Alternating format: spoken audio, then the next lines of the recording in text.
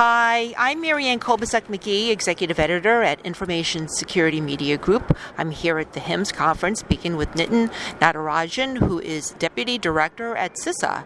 We're going to be discussing some of the top cyber issues facing the healthcare sector. Welcome, Deputy Director Natarajan. Great to meet you. Glad to be here. Thank you so much for talking to us. So, from your viewpoint at CISA, what are the top cyber threats to the healthcare sector right now that are most concerning to you, and why?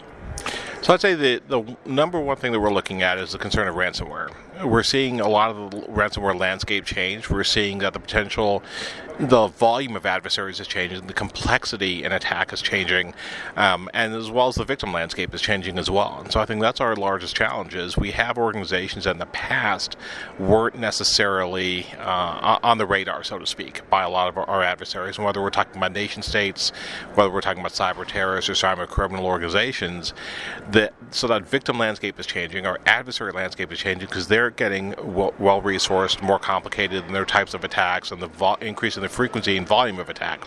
So that really is one of our largest concerns in the healthcare sector, because the potential to click on anything and to have that widespread impact across an IT system in a healthcare facility, and potentially resulting in things like ER diversions and potential patient safety issues, really has us concerned about making sure that we're doing all we can to stop ransomware attacks against the healthcare sector. And in terms of the ransomware attacks you're seeing in the healthcare sector, how are they evolving? Are they going downstream to smaller entities? Are they becoming more sophisticated? And are there other sorts of attacks that also are disruptive, such as DDoS, that are also worrisome at this point? It's a combination of all of those, I think. So there used to be a perception, I think, in a lot of rural facilities that we're not the big city. We don't have to worry about it. Nobody knows we're even here. We're not concerned. But really what we're seeing across the nation, and frankly even beyond the healthcare space to other sectors of critical infrastructure, is attacks against organizations large and small, against those public and private, rural and urban. So there's no longer organizations that are protected or exempted. We also talked about healthcare in the past where when it came to things like warfare, that healthcare was always protected, right? You never bombed the tent that had the Red Cross on it. You never impacted healthcare because it was always kind of this protected, neutral space. We're not seeing that anymore. Healthcare is a potential target, just as any other type of sector. So I think while ransomware is on the table, we are concerned about other types of attacks, DDoS attacks as well.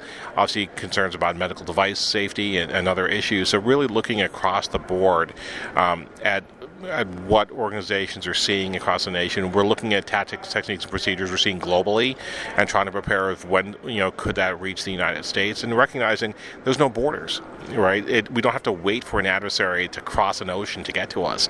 It's a lot easier and quicker in cyberspace than in the kinetic space. And so, what are some of the common vulnerabilities that you see nation states and other bad actors exploiting in the healthcare sector that healthcare sector entities should be paying closer attention to? We've really tried to focus on known exploited vulnerabilities. I think when we talk about vulnerabilities in general, we know that we're never going to be able to patch and mitigate every single vulnerability that's out there. So what we're trying to do is work with our partners both domestically and globally, in the public and the private sectors, to understand what is being exploited in the cyber arena, and then to be able to provide those notifications to facilities and to organizations.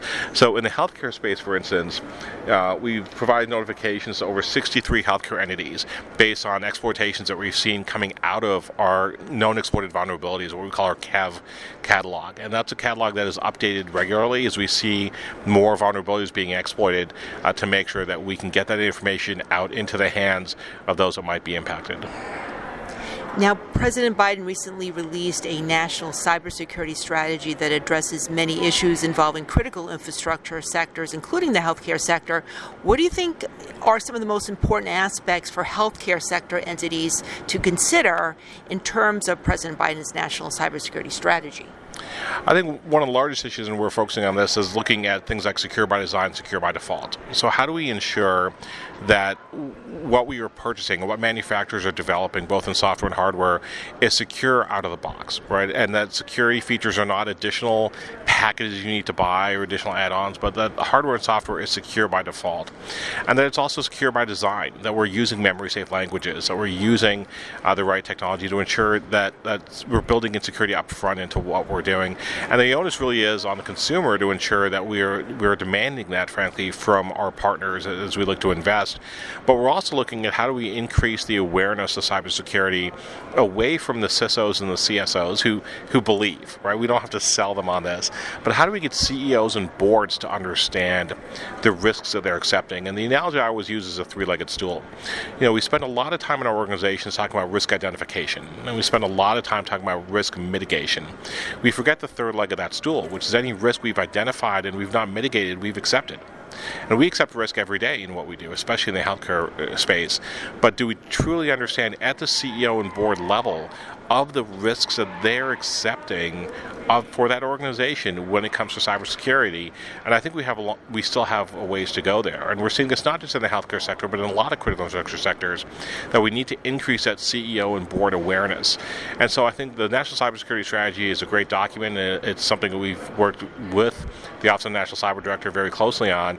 And we're excited to look at those and other elements that are going to help us really change the landscape of cybersecurity across the nation, and also make sure people understand the importance that this truly is a national security issue. This is not something we should just be leaving to CIOs and CISOs, and while they're very capable, and this truly is going to take all of us together to help them solve very complex challenges that are only going to grow more complex in the days and months to come as we see things like AI and machine learning.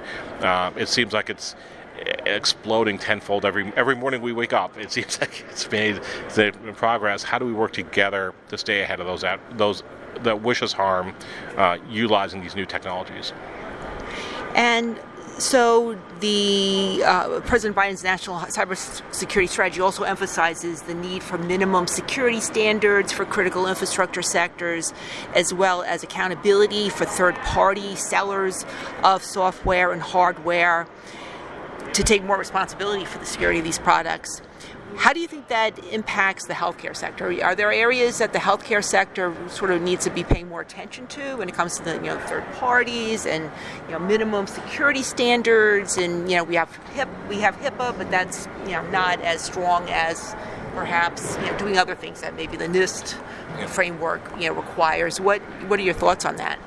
So I think as we look at the healthcare space, there's a lot of things that can happen. One, I think, is knowing what you're buying and understanding how that technology goes into your broader healthcare ecosystem. I think it's also looking at IT not as an isolated entity within our healthcare facilities, but really understanding that broader landscape of both IT as well as OT, as well as medical device and patient safety, and not treating them separately, but really looking at that IT ecosystem within our facilities, understanding what bringing in a new technology is going to impact more broadly across that entity.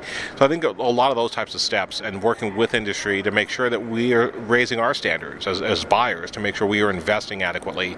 Often, the most secure model may not be the cheapest opportunity. So how do we make those decisions on where we need to invest, and that we understand what we're buying, how we're buying, and how that integrates to our broader safety acceptance and security acceptance within our institutions.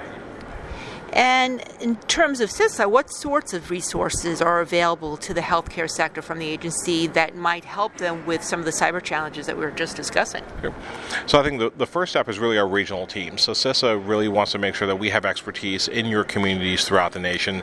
So we have a regional footprint of over 600 people in your communities across the nation who can help address a wide swath of issues, everything from physical security to cybersecurity, emergency communications, and others.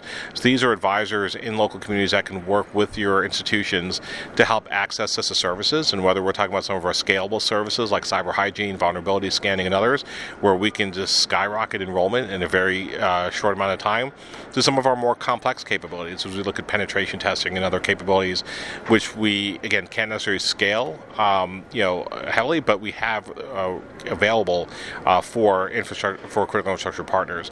I think also being able to help convey the messaging and being able to bridge that gap often between our technical experts and some of our CEOs and boards. So tapping into those regional teams can be extremely helpful. Tapping into the CISA services that are available up on our website and making sure we can get the right service to the right individuals and making sure that we're pairing, frankly, the maturity of an agency or an organization with the right tools and resources truly is critical. Going into an organization that is cybersecurity, that it's new in cybersecurity or the cybersecurity immature, say, and coming in with a very complex analysis and saying you need to do these 50 things at $8 billion is not viable. So how do we pair those right tools and services and capabilities with others? How do we make sure we're looking at guidance that speaks both to the technical community and to the non-technical community, and we can only do that by getting feedback. And especially when you talk about the health sector, we want to make sure that what we're putting out there speaks to that community, and the only way to do that is through dialogue, through persistent collaboration and feedback.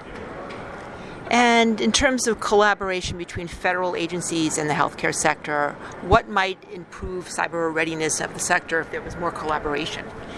I think the biggest thing is communication and understanding that building that comfort and that trust that we can have an honest conversation when a cyber incident occurs, that we can have that technical dialogue and not necessarily the legal dialogue, and that we're able to share indicators of compromise, we're able to share TTPs on what folks are seeing so that we can then go back and help the broader sector and not just help the institution that's supporting to us, but helping their neighbors and their partners, frankly, throughout the globe to help protect themselves. And that's trust takes time, so we want to continue to build that dialogue, continue to build that trust and collaboration with our partners at HHS, and I think that's really how we're going to move this together. We're not going to move this in a transactional manner. We're not going to stay ahead of the adversary if we just keep lobbing things kind of over the fence, so to speak, like we're playing tennis. We need to play something more collaborative. I don't know, maybe it's synchronized swimming, I'm not sure, but something where we're able to work together throughout this process versus, again, just kind of lobbing something over the fence at each other. Sure. And finally, I was reading over your bio and saw that earlier in your career you were a first responder in New York, including service as a flight paramedic. What sort of experience did that bring to you as you work with healthcare sector entities that are dealing with cyber challenges and that sort of urgency to respond? I think my background really helped me understand kind of the fragility, frankly, of our healthcare system. I think understanding the complexity of our healthcare system, and that this isn't simple to do. All right, and I'd offer if it were easy, everybody would be doing it, and that this truly is a complex challenge. But also watching the inner workings of a hospital and seeing all the different parts that go together to treat that patient, everything from the supply chain through IT, through clinical care at the bedside, and then looking beyond the borders of that institution to understand facility supplies, again, medical supplies and equipment, and helps me understand kind of how do we better ensure that we're looking at this from a system perspective and not an institution perspective. And that's really our approach at CISA, is not just to look at healthcare as a system, but frankly as a system of systems. Because an attack against the energy grid or against a water treatment plant also has that cascading impact and that downstream analysis. Understanding that the loss of water has an impact at hospitals, not just from a potable perspective, but from a sterilization perspective. And how do we make sure that we're taking some of these complexities to heart as we look at how do we better protect the industry and the nation?